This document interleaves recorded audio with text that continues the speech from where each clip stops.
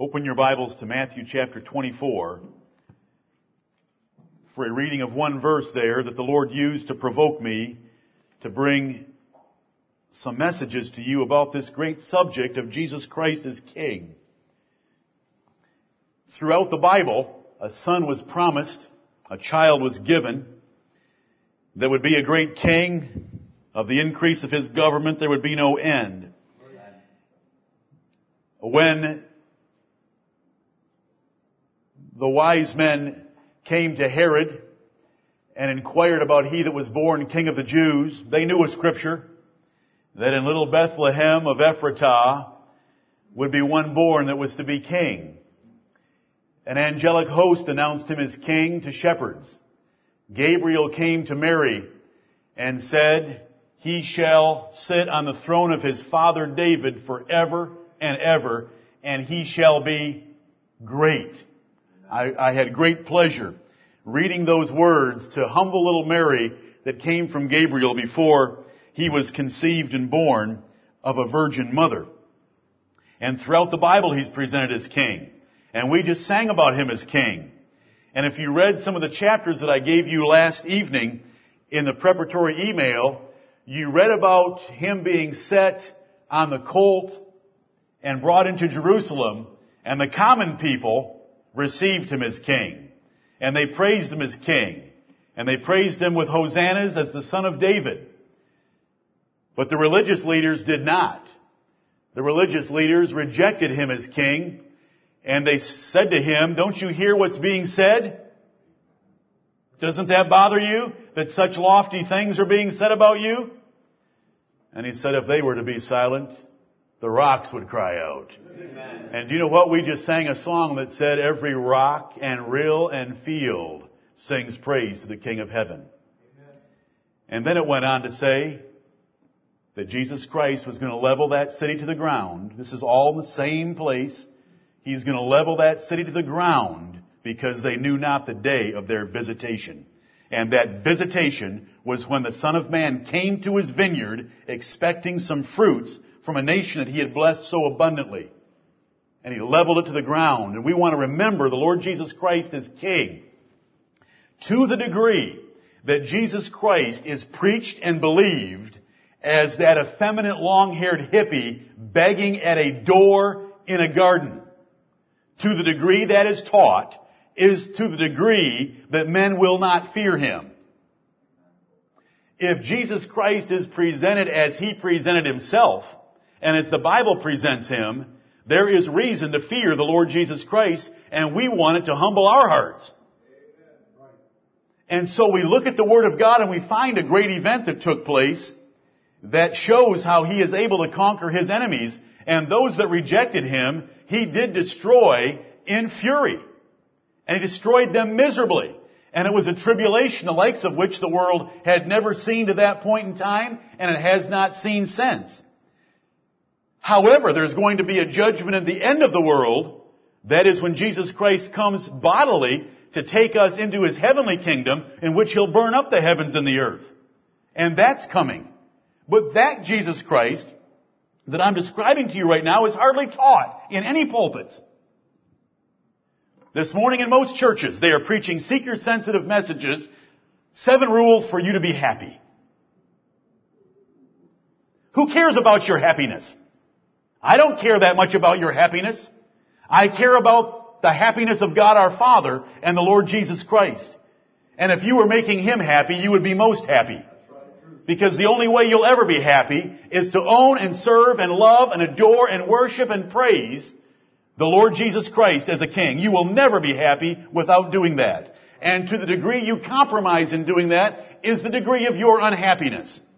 All happiness for a child of God is found in loving the Lord Jesus Christ.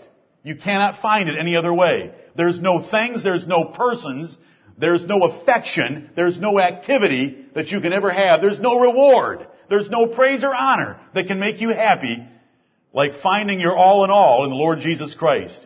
And I want you to love him and adore him and lift him up in your hearts. And we want to do that this morning. And we want to do it by looking at a great event, and that is the destruction of Israel and Jerusalem, the temple and the priesthood, the old covenant and all that pertained to it.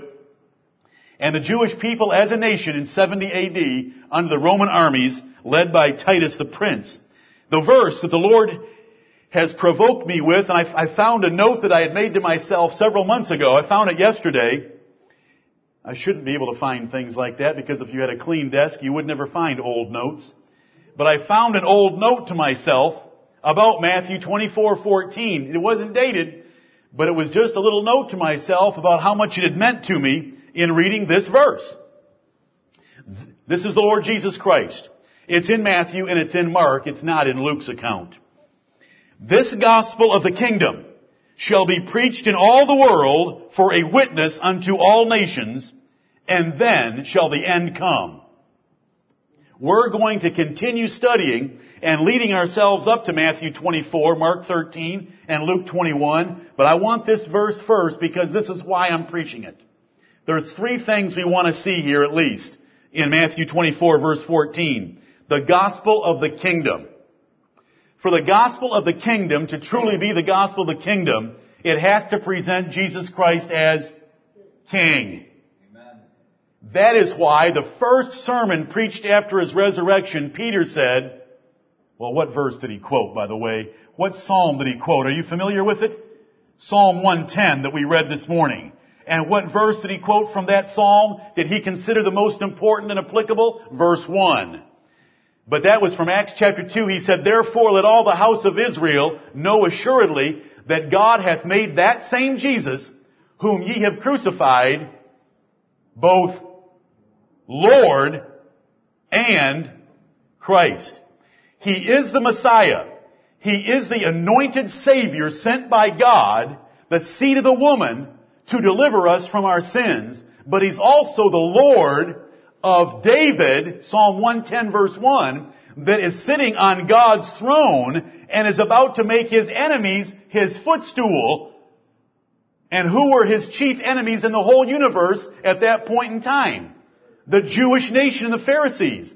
And so Peter went on and concluded his sermon by saying, save yourselves from this untoward generation, because the Lord Jesus Christ sitting on His throne is about to destroy them. That was the gospel of the kingdom.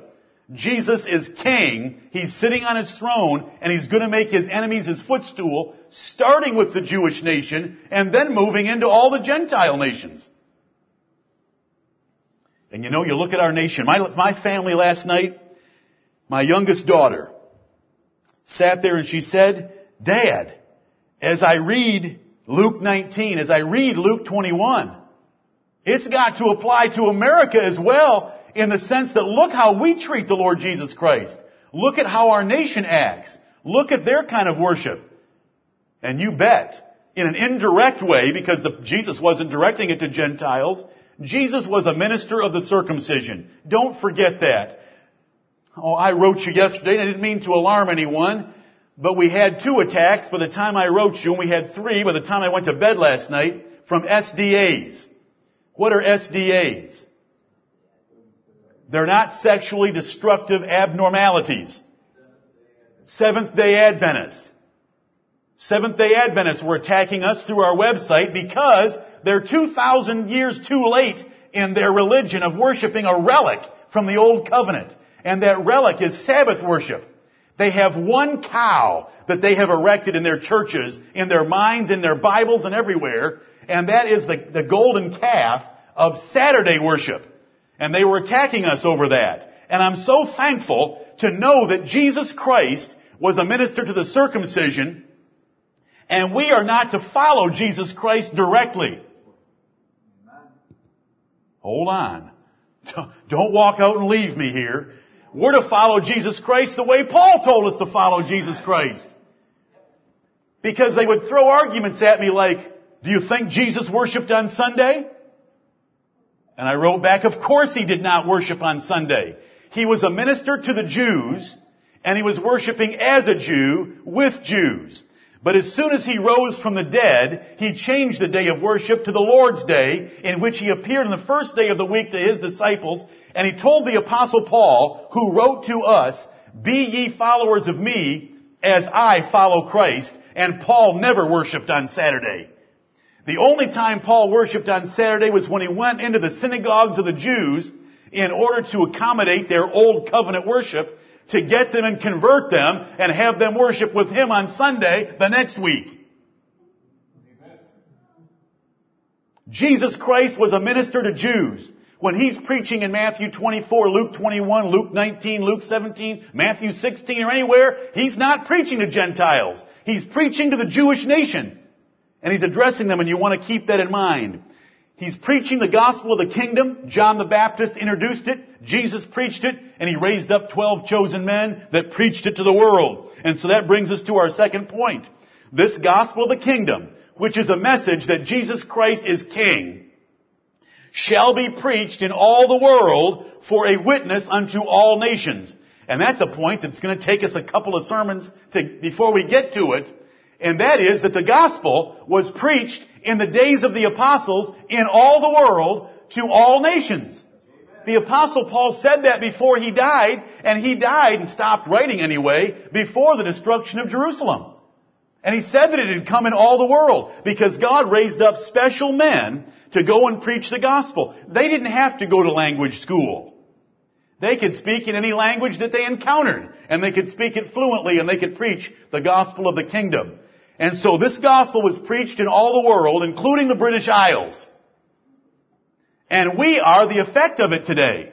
We are sitting here as Gentiles, believing the gospel of the kingdom of the Lord Jesus Christ in English, because God preached it to us in all the world for a witness before the end came. And the end is the end under consideration in all the passages we've read so far and all the ones we're going to read in the future. The end of the Jewish nation, the end of Jerusalem, the end of the temple, the end of the old covenant, because that's what's under consideration.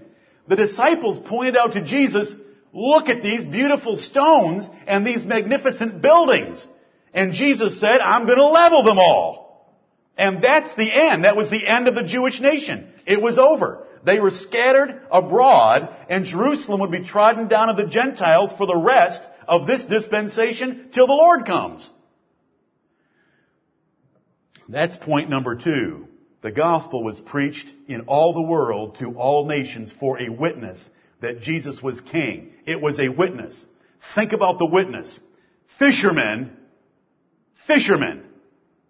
uneducated fishermen, came from Galilee into other nations and said, there was a man named Jesus of Nazareth sent by God. He was born of a virgin. For 3.5 years he performed mighty signs and wonders. He was rejected by the Jewish nation. He was crucified by Pontius Pilate with the approval of Herod the king. He was crucified and he was buried and he rose again the third day. We witnessed him after his resurrection from the dead for 40 days, and then he ascended into heaven. He sits at the right hand of God as king forevermore, and he's going to destroy his murderers. That was the witness of the gospel of the kingdom, because that's the New Testament. I just gave you a thumbnail sketch of the New Testament. That was preached in all the world. Then the end came that they were all able to see in their newspapers and watch on the television as the prophecies, which are enormous, they take up a great chunk of our New Testament, were fulfilled before their very eyes. So that the witness made by the preaching of the gospel that Jesus was king was confirmed. Those men themselves, those Gentiles, our fathers in other nations, never saw the resurrected Jesus Christ. They never saw any of his signs and wonders.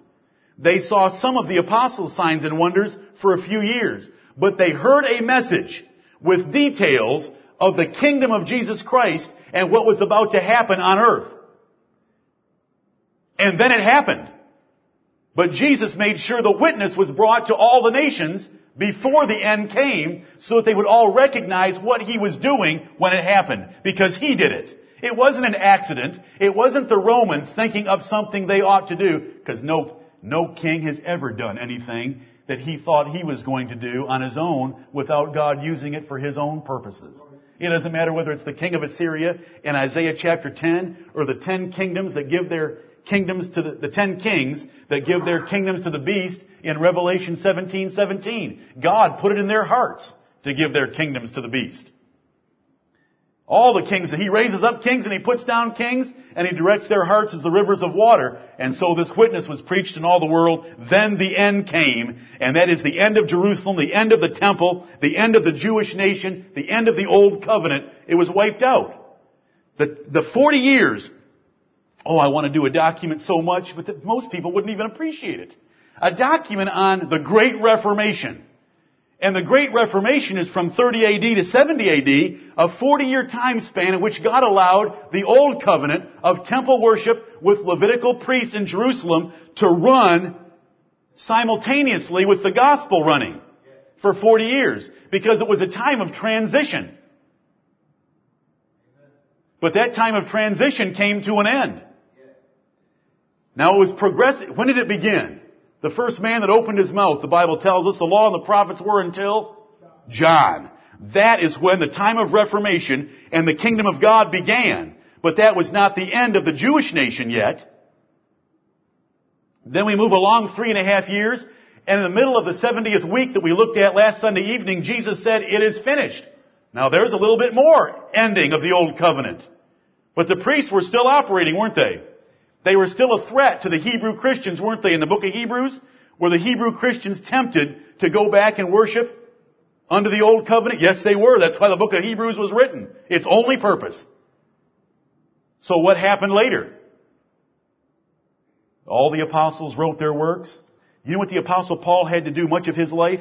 Why did he write the book of Galatians? He had to war against Judaizers that were still coming out of Jerusalem, saying the only way to get saved was to keep the law of Moses. That's why the book of Galatians exists. 6 chapters, 1 point.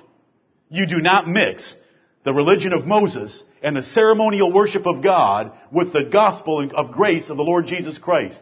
You do not mix the two. Well, God took care of all that in 70 AD when the temple was razed to the ground and the foundations were dug up, and Jesus said, "I won't even let 2 stones of these buildings, disciples, remain together. I'm going to send armies that are going to dig a trench all the way around this city, and they're going to level it to the ground. And if you read all the other prophecies, I'm going to plow up the earth like it's a farmer's field."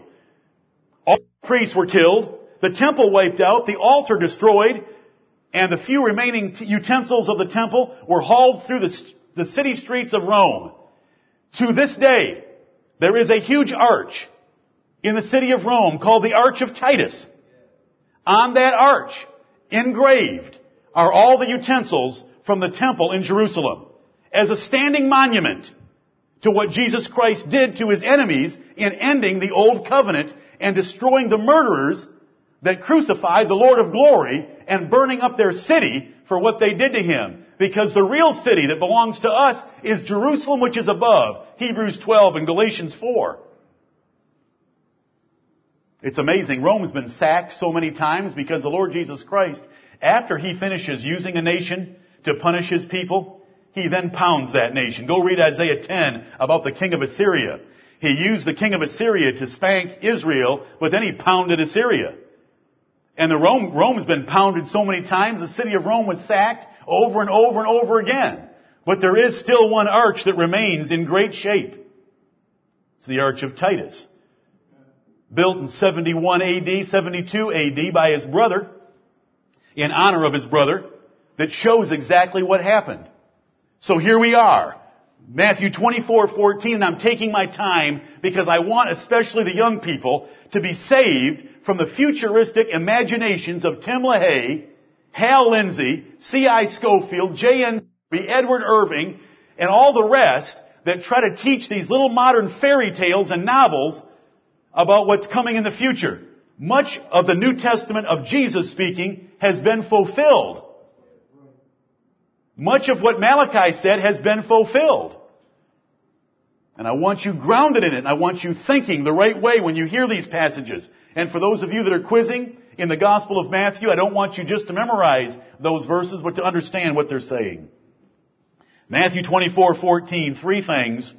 The gospel of the kingdom, meaning Jesus Christ is a king. Psalm 110, verse 1, quoted 6 times in the New Testament, shall be preached in all the world for a witness, which it was by the apostles before 70 AD. Because early in the 60 ADs, Paul said, it's already been preached in all the world. Then the end shall come. That's not the end of the world. That's not the end of the earth. That's not the end of the United States. That's the end of the Jewish nation, because that's the context. That's the subject matter. That's what was coming to an end.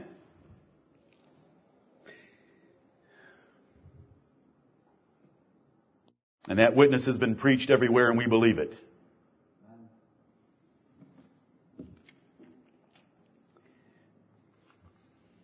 If you read the Bible, if you've read the Bible,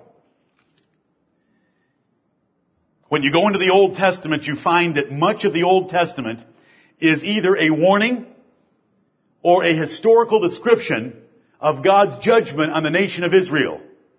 Is that fair?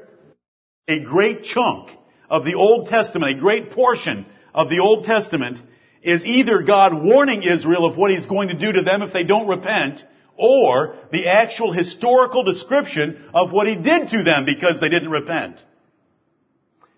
Now let me say something.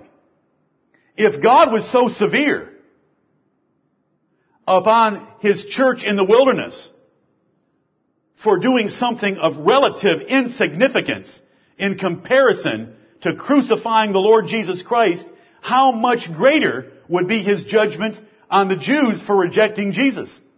And that's the whole lesson of Hebrews. For if the word spoken by angels was steadfast, and every transgression received a just reward, the Apostle Paul is saying, if you disobeyed under the Old Testament, if you disobeyed under Moses, Moses gave his law from angels. If you disobeyed then, every transgression received severe judgment. How shall we escape if we neglect so great salvation that has been spoken by the Lord and confirmed unto us by them that heard Him? That's Hebrews 2.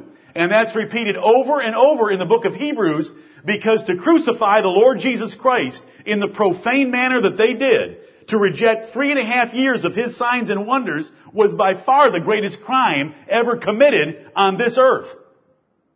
How great must the judgment be?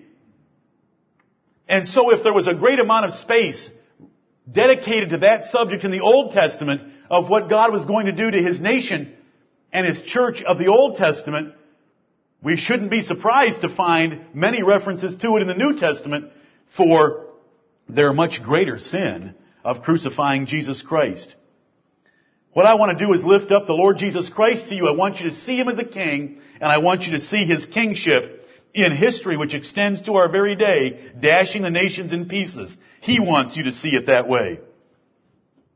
There is here today, thinking about Matthew 24:14, which is what your Bibles are open to, that Jesus cannot come back the second time until Benny Hinn and Billy Graham get the gospel preached to the whole world. That's how they understand Matthew 24:14. Jesus Christ cannot come back the second time until someone gets the gospel to the whole world. Well, since Benny Hinn and Billy have the biggest crowds, they must be the ones God had in mind, and until they get it to everyone, Jesus can't come back. That isn't what Matthew 24:14 is teaching, as I've already told you. The preaching in Matthew 24:14 was already done before 70 AD. It was done by the apostles because God specially enabled them to go and do it. And when we get to that point, I'll show you that Paul did most of it himself. And when you add in the other 11, there's more than 11, but when you add in the other 11, what a team of preachers of the gospel to fulfill this prophecy so that the end could come.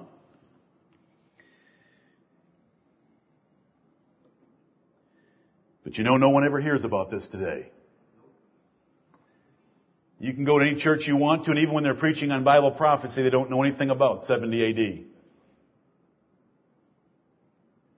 Because the devil has stolen that knowledge that lifts up the Lord Jesus Christ, that He spent most of the prophetic part of Jesus Christ's ministry and of John the Baptist and the apostles. A great portion of that prophetic part was announcing what Jesus was going to do to His enemies that had crucified Him. A great portion of Malachi, there at the end of the Old Testament, was pointing toward that event. A great portion of Daniel was basically limited to it except one chapter. One chapter applies to us that runs far enough to include us, and that's Daniel chapter 7. And I'm thankful that we were able to go over Daniel verse by verse about 3 years ago, and I hope you remember some of that.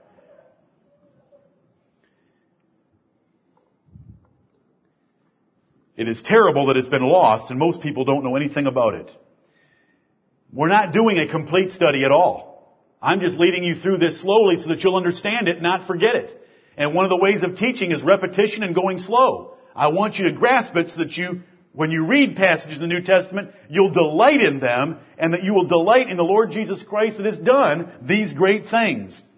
Full knowledge would take verse by verse of Daniel 9 through 12, Haggai, Zechariah, Malachi, several chapters in Matthew, several chapters in Luke, a couple chapters in Mark, Acts chapter 2, the whole book of Hebrews, the Jewish epistles like 1st and 2nd Peter. You've got to read all that. The book of James, because those were Jewish men writing to Jews, and so there are references in their epistles to the very event we're discussing. But we're not going to do that. We don't want to go that far. Lots of things happened in that 40-year period that we call the Reformation, because the Bible calls it the time of Reformation. We had a resurrection of the Lord Jesus Christ. A resurrection. We had an outpouring of the Holy Spirit that caused men that were uneducated and untrained to be able to preach fluent in their languages. We had signs and wonders given to men that were abundantly great and all over the Roman world. We had men that had the words of wisdom and knowledge that could answer questions with divine understanding from heaven in an assembly. We had the Word of God coming together for the New Testament in a matter of a few years. All these events are part of the time of Reformation. All of them. And the final one that ended the time of Reformation was just wiping out that old covenant and its people as a nation. There were still Jews. Paul was still a Jew. There may be a few left today. And there may be a few saved today. But as a nation, they were wiped out because God has a new nation. And that new nation is His new kingdom, is His new vineyard, that He's taken the vineyard away from them and given it to primarily Gentiles. And we want to render Him the fruits in their due season, as has already been said this morning. The Bible's a Jewish book. Don't forget that. Until we get to the book of Acts and we see the transition to the Gentiles, it was a Jewish book. And then our brother Paul was an apostle to the Gentiles and began teaching in Romans and those other epistles to Gentiles. But most of the book is a Jewish book. And so the events that surrounded Israel, including the destruction of Jerusalem, were very important. Let's go over a simple timeline again. Jesus was born in 4 BC. He was baptized in 26 AD at about 30 years of age, as the Gospel of Luke tells us. In the year 30, 3.5 years into His ministry, in the midst of the 7th week, He laid down His life for our sins. He rose from the dead. He spent 40 days showing Himself to above 500 brethren at once and to all the apostles who went out as eyewitnesses to say, Jesus of Nazareth rose from the dead. We saw Him ascend into heaven after He ate and drank with us. That was in 30 AD.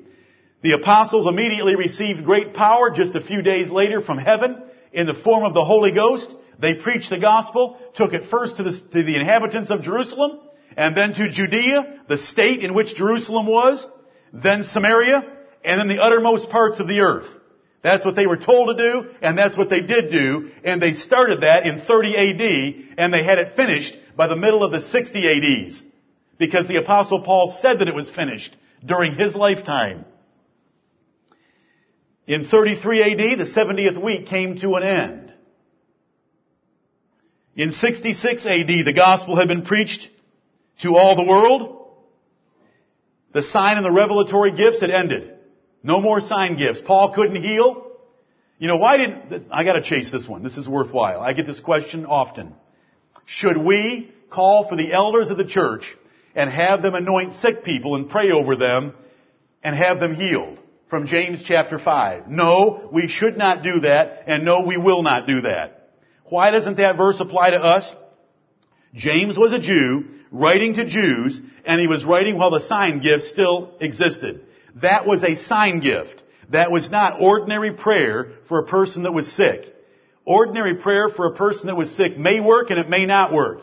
that prayer always worked, and it was to be done with the anointing of oil, which was an apostolic sign gift from Mark.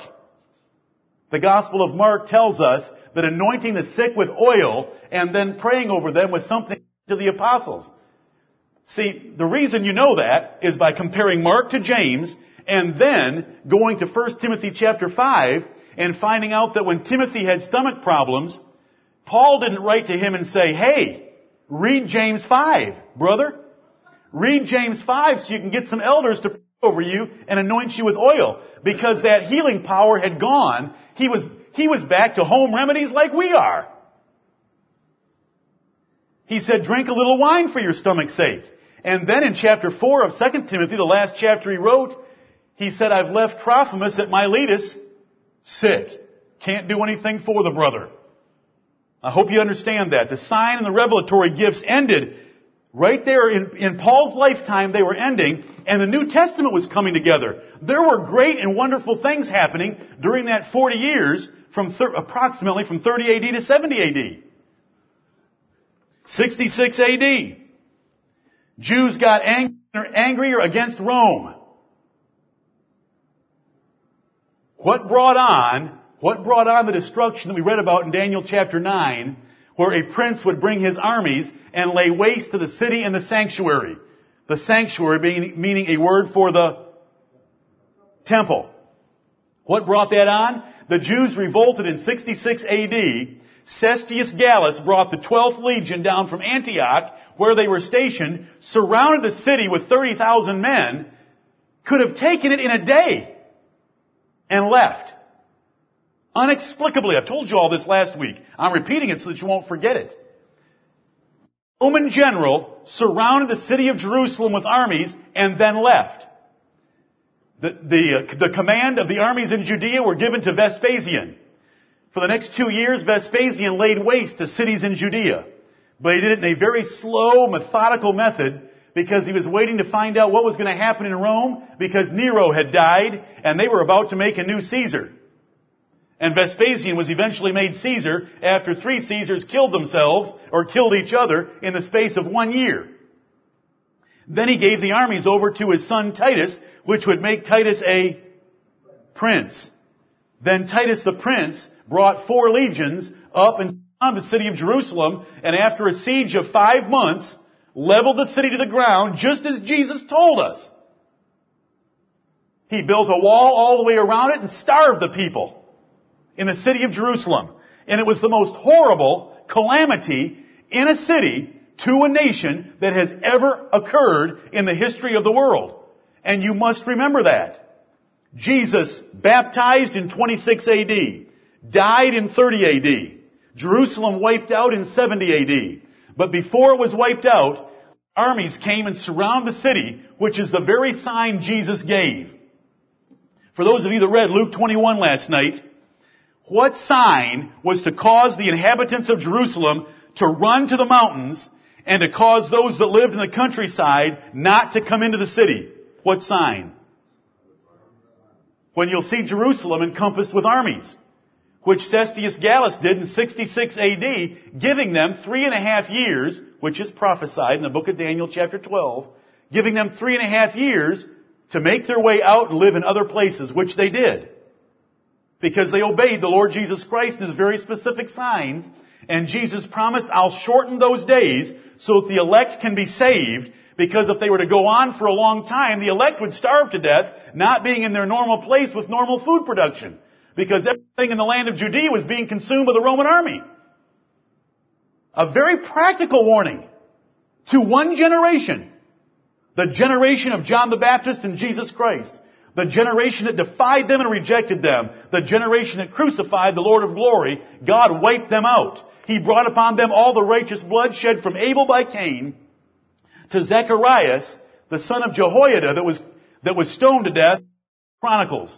He brought all the righteous blood. He said all this righteous blood is going to be brought on this generation. And it was brought on that generation.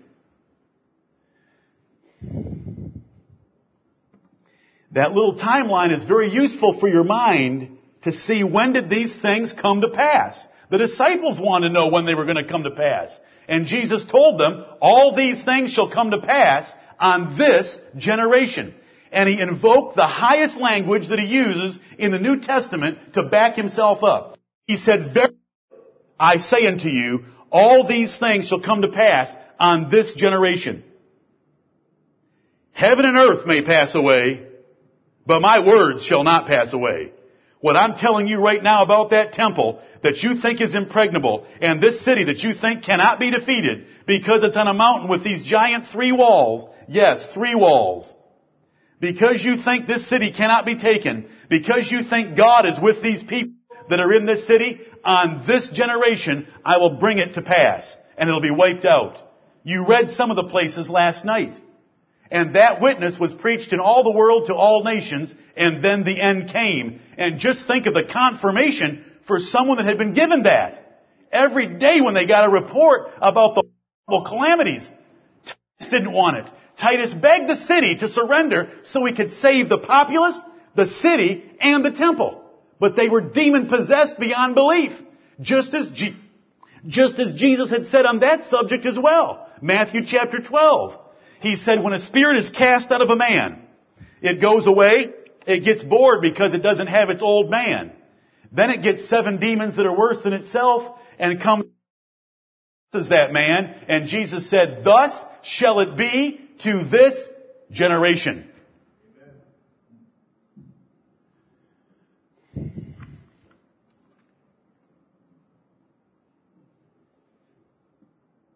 $1.1 million were killed. You can't even imagine it. This nation got alarmed when 3,000 people were killed in the Twin Towers and the Pentagon out of a population of 300 million. 3,000 as a percentage of 300 million can't be calculated in an average calculator. It's too small. Try 1.1 million out of a population that might have been 2 million. And starved to death. And killed by their own countrymen by the sword so that blood ran the streets like rivers. Jesus said it would be a tribulation the world had never seen and never would see upon one group of people. And that makes perfectly good sense, doesn't it? Because that was the nation that had crucified the Lord Jesus Christ on the cross of Calvary. After 3.5 years of doing good, preaching truth, never taking a dollar from anyone, healing all their diseases and all their sicknesses, casting out devils, and being the Son of God by innumerable proofs, they crucified him after betraying him to a foreign government.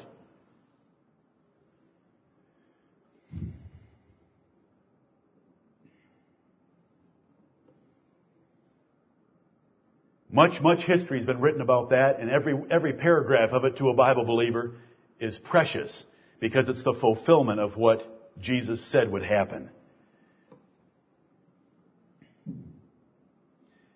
I can't remember how much I told you last week. I've talked to several during the week. I've talked to my family and I've talked to myself. So I can't remember exactly what I told you because I am repeating myself right now, and I know that to some degree because I want you to grasp it and retain it. In Micah chapter 3, one of the prophecies were that Zion shall be plowed like a field.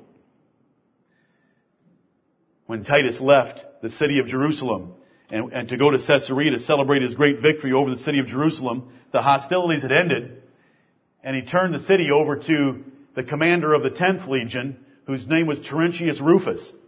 And Terentius Rufus dug up the foundations of the temple and plowed them. And do you know what the Jews celebrate to this day? They don't celebrate it because it's good news, but they celebrate to this day the day that Terentius Rufus plowed Mount Zion. They know that. They still remember it 2,000 years later. And see, every one of those things in history that are first found in the Word of God, and then we hear about them, that confirms our faith in God. Prophecy has no value to someone who cannot find it in history. It's just the sound of words. It's just the sound of words.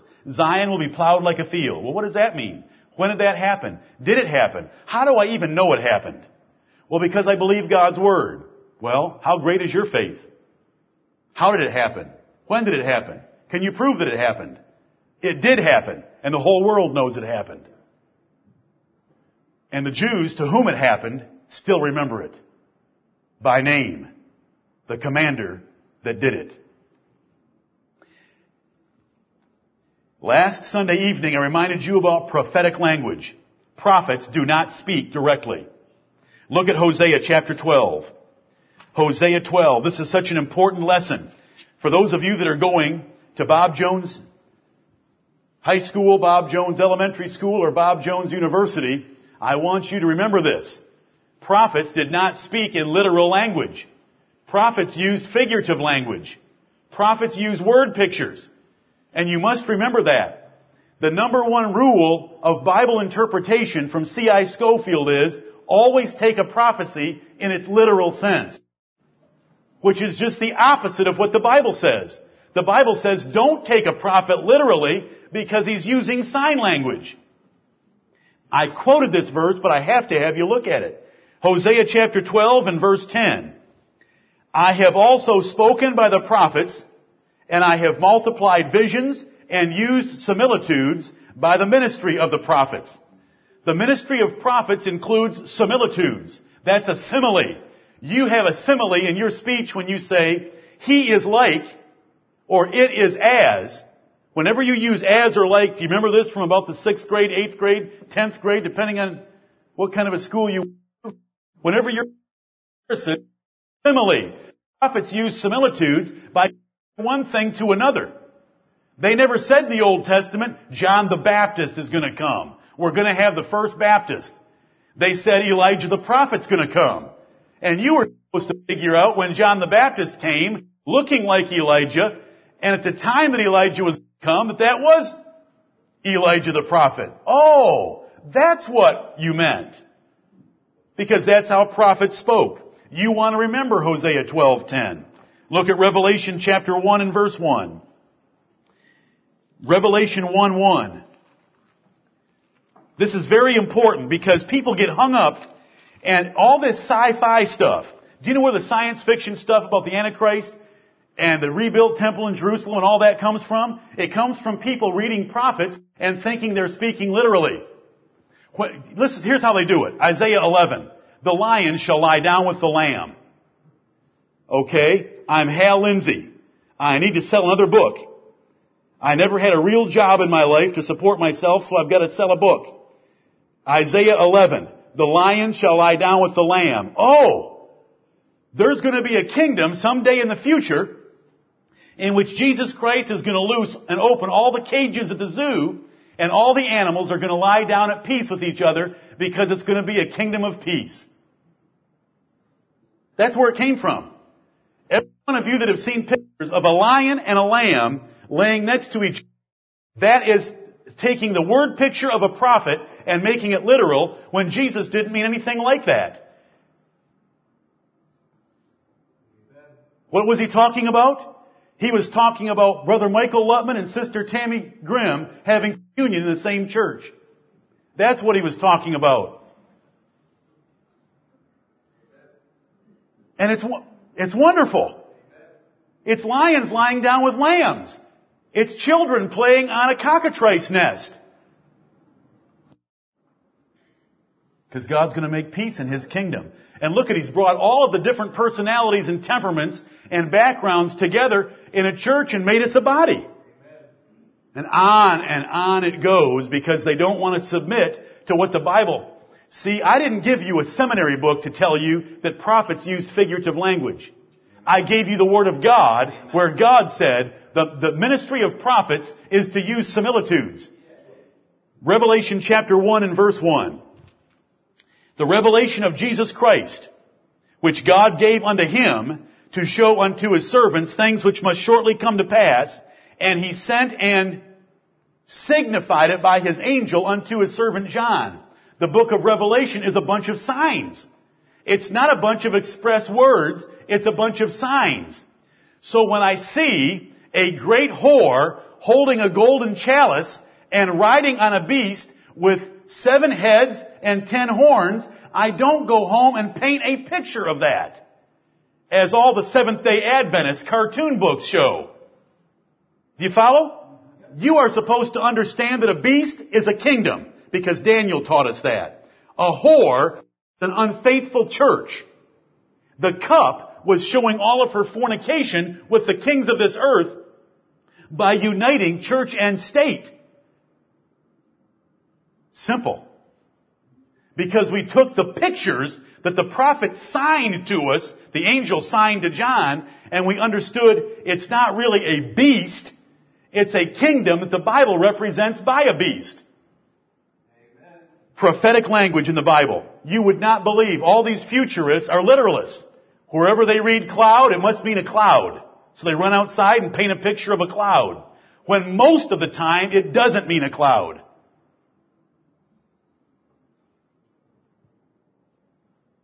When it says the sun will be darkened, they start talking about there's going to be a solar eclipse like you've never seen before.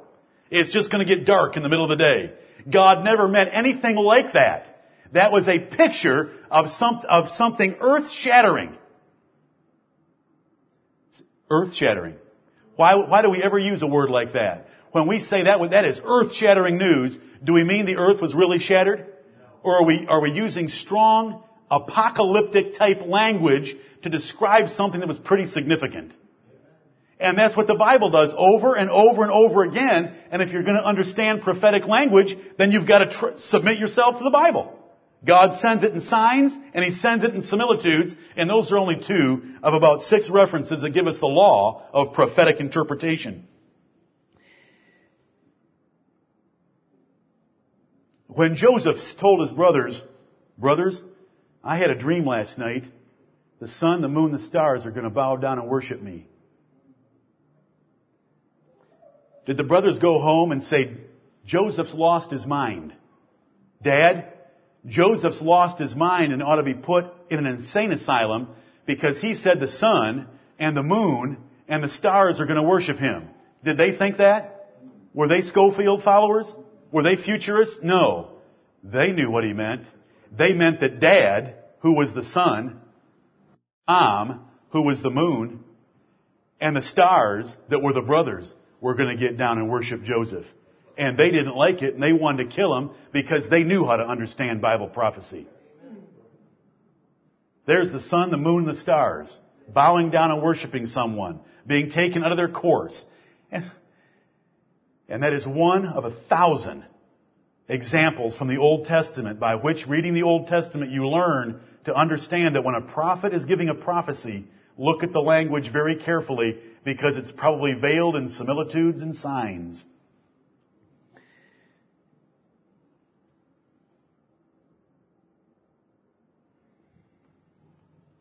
Look at Isaiah 13. Isaiah 13. This is all essential to understanding the Bible. Part of me doesn't like taking the time. There is an outline called Rules of Bible Interpretation, called How to Understand the Bible. It's 75 pages long. Part of me says, most of you won't read it. So, the other part of me says, or that part says, I need to preach it to you in a very summarized form. Because rule number 10 out of those 75 pages is how to understand prophetic language. So I want to give you an example. Isaiah 13. Let's dive into Isaiah 13. You can just dive into it about anywhere you want to. Let's try verse 4. The noise of a multitude in the mountains, like as of a great people, a tumultuous noise of the kingdoms of nations gathered together. The Lord of hosts mustereth the host of the battle. They come from a far country, from the end of heaven. Must be angels. Even the Lord and the weapons of His indignation to destroy the whole land. Must be the whole earth. Because it says the whole land. Howl ye, for the day of the Lord is at hand. Well, since it says the day of the Lord here, and we have a day of the Lord in the New Testament, this must be the second coming. Don't you all agree? If we're going to take the Bible literally, this must be the second coming because it's called the day of the Lord. Howl ye, for the day of the Lord is at hand. It shall come as a destruction from the Almighty. See, it's God's destruction. Therefore shall all hands be faint, and every man's heart shall melt. And they shall be afraid, pangs and sorrows shall take hold of them. They shall be in pain as a woman that travaileth. They shall be amazed one at another, their faces shall be as flames. Behold, the day of the Lord cometh, cruel both with wrath and fierce anger, to lay the land desolate, and He shall destroy the sinners out of it. Sounds like the end of time, and we're about to get the millennial kingdom. But let's keep reading. The stars of heaven and the constellations thereof shall not give their light. The sun shall be darkened in his going forth, and the moon shall not cause her light to shine. And I will punish the world for their evil. Let me stop there. In what I have just read, is that not a great description of the second coming of Jesus Christ and the destruction of the whole world as He roots all the sinners out of it and destroys them?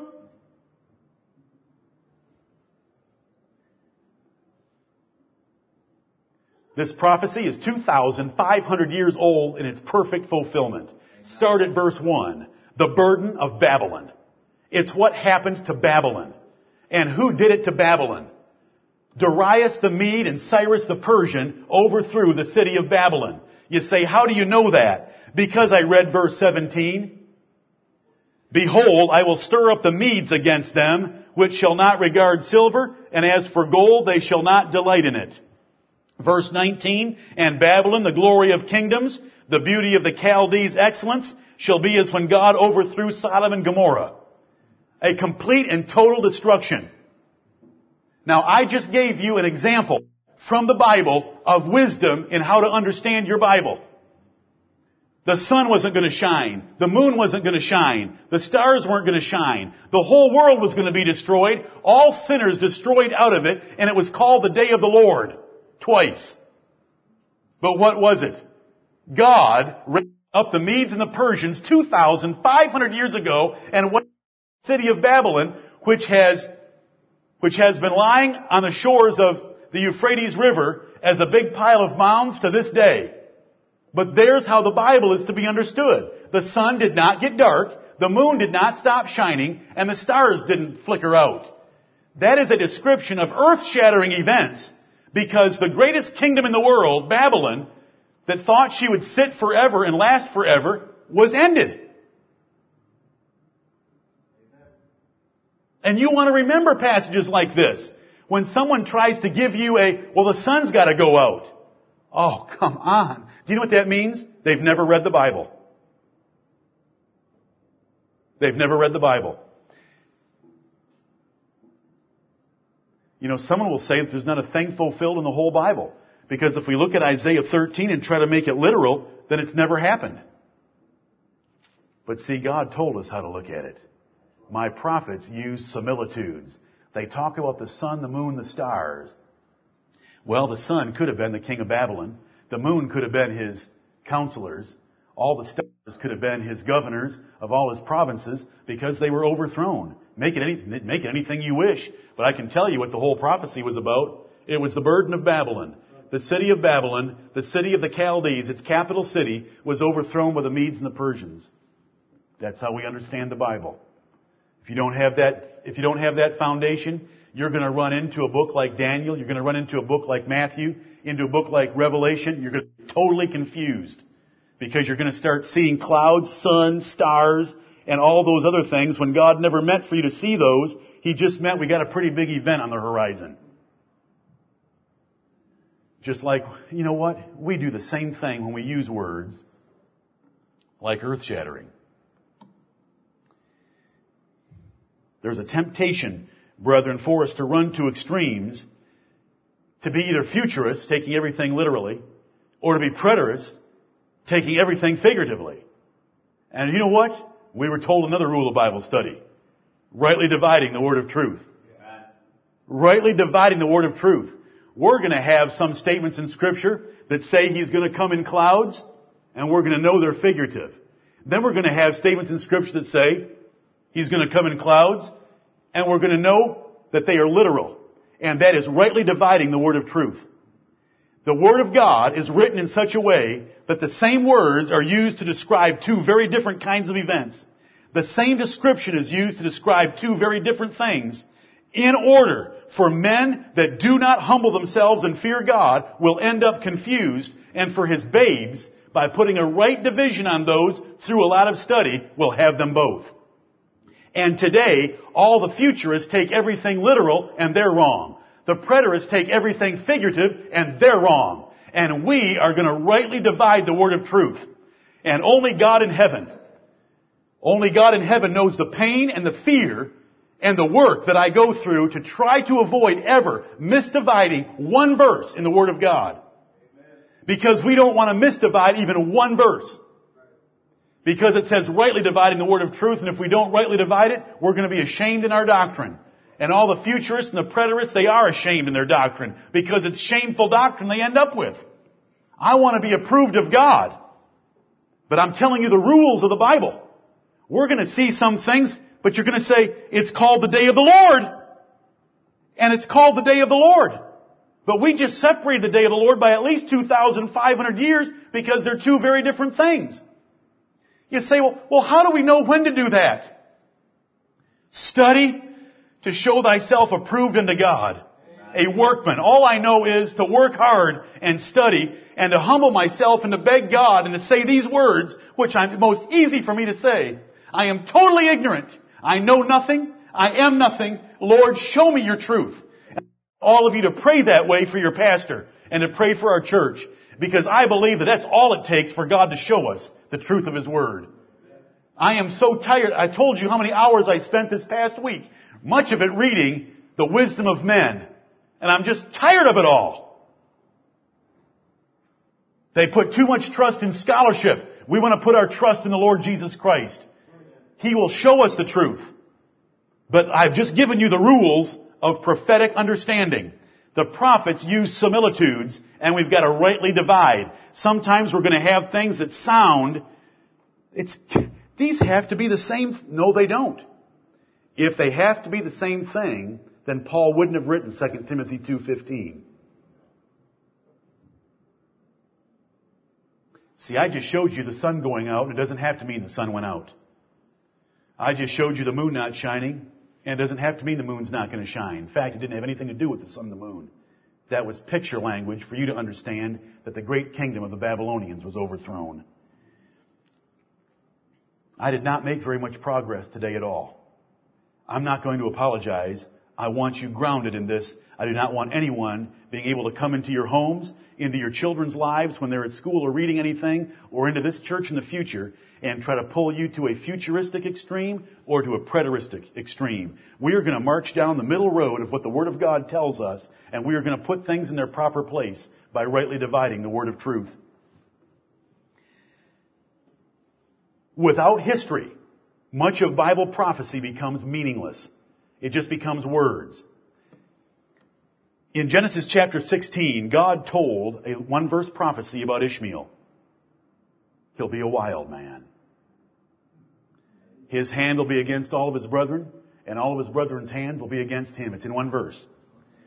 You can read that and you say, cool. Ishmael's going to be a wild man. But you know what helps? It's to understand just a little tiny bit about the character of Arabs. Because for 4,000 years, that prophecy has been fulfilled to the whole world as a proof that the Bible is true. Because there's never been a group of people that couldn't get along with anyone like the Arabs. And there it is in Genesis 16:12. That's just one example. Why did God give prophecy? Let's think with me. I know what time it is. I really do. And I've already passed what I promised myself that I wouldn't do this morning. That doesn't help you now. Why does God give prophecy? Sometimes He gives it to threaten us into action. Sometimes He gives it to warn us what we ought to do when we see certain things happening so that we can be saved. Like running to the hills of Judea to be saved from the destruction of Jerusalem. Thank you for those of you that responded by saying you enjoyed last week where I pointed out that couldn't possibly be the second coming or the rapture, because who in the world is going to have time with the so-called secret rapture that is going to instantly rip you out of this world to run down off your rooftop, go inside and check through your drawers to see what you want to take with you? The second coming of Christ is not going to come in this delayed, slow-mo fashion in which you're going to go into your house and say, hey, I want my good gun, I want to take the keys to this vehicle, and I want to get my cash. See, it has nothing to do with the second coming. That coming down from your rooftops was Jesus telling them, when you see armies encircling Jerusalem, don't get caught up in the things of this life, because the city is about to be desolated. So run for the mountains of Judea. And if you're in the countryside, and even though they might be having a big feast coming up, do not go into the city for that feast. Stay out of the city because I'm about to level it. Very practical advice. So sometimes prophecy is to help us practically by giving a warning, and we have those in the Bible. Then prophecy is given for God to show that there is no other God in the universe but Him. And that's what the book of Isaiah says over and over and over and over. That's why Isaiah is one of your fun books to read, because it lifts up God so high. He says, I declare the end from the beginning. Do you have another God that can do that? I declare those things which be not yet done, and I bring my purpose to pass. I've told you before they pass. That's why God's greatness is through fulfilled prophecy. The number one proof of the Bible being the Word of God is fulfilled prophecy. Then Jesus gave these three statements in the Gospel of John. I tell you before it come to pass, so that when it comes to pass, you'll believe that I am He. You want to know why I'm preaching this series of messages? Those three verses in the light of a witness preached in all the world to all nations. Because my Savior, who sent me to preach Him as a king, gave some magnificent prophecies about what He was going to do to His enemies. And I'm going to show you that they were fulfilled so that you will believe that He is the Lord Jesus Christ, King of kings and Lord of lords. That's why I'm doing it.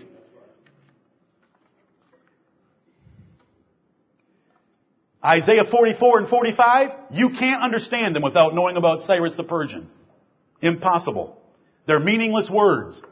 Even though they have the word Cyrus in them, you better learn a little bit about Cyrus or you won't understand the two chapters. Isaiah 44 and 45 say things like this. I will dry up the river.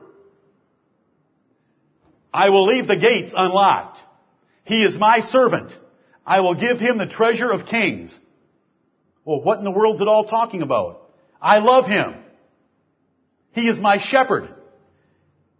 He'll build my city. He'll let my captives go without price or reward. How did Cyrus get into the city of Babylon?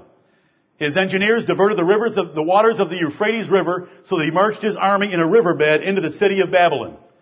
Go read all the expressions in Isaiah 44 and 45 about God saying, I will dry up the river for him so that he can take the city easily. How about Daniel 7, where we've got a leopard with 4 wings of a fowl and 4 heads? If you don't know anything about Alexander the Great, you can't understand the verse. It has no meaning but words. Because it's a word picture. And if you don't know the fulfillment, you can't appreciate it. The fulfillment makes it a magnificent prophecy. It's the Greek Empire. And what particular man is represented with the speed of a leopard, also having 4 fowls, and it says 4 wings of a fowl, and it says dominion was given to it. And then it had 4 heads. Alexander the Great conquered the known world faster than any other military general. The whole world knows it. It's not contestable history. Because God gave him dominion over all the nations around the nation of Israel. He died at the age of 30. And what was his empire divided up to? His 4 generals. And by knowing just a little tiny bit of history, you are able to understand that verse without which you couldn't understand it at all. You wouldn't even know what the leopard's referring to. You wouldn't know why a leopard had wings. And you would start painting cartoon pictures for a little cartoon book.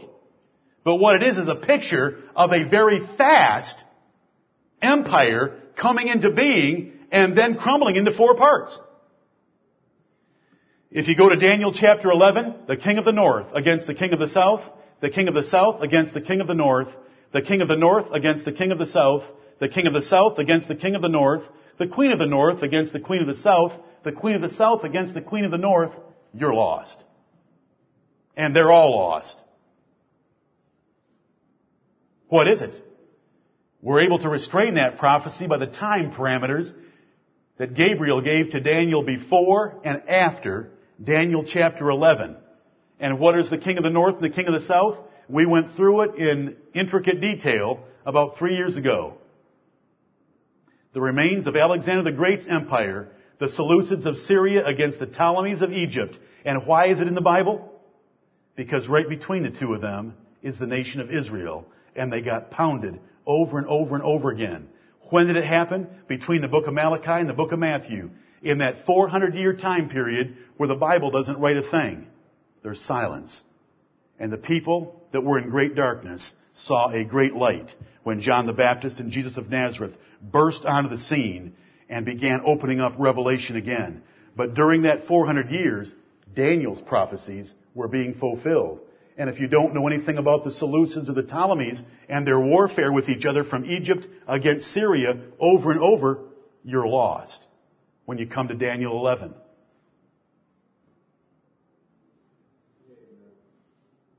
We don't interpret Scripture with history. We fulfill Scripture with history. And we rejoice in God's great fulfillment. He is a great God that is able to declare things before they come to pass and then bring them to pass, because not only does He have the wisdom of the future, He's planned the future and He's got the power to make the future. The Jesus Christ that I serve is such a King.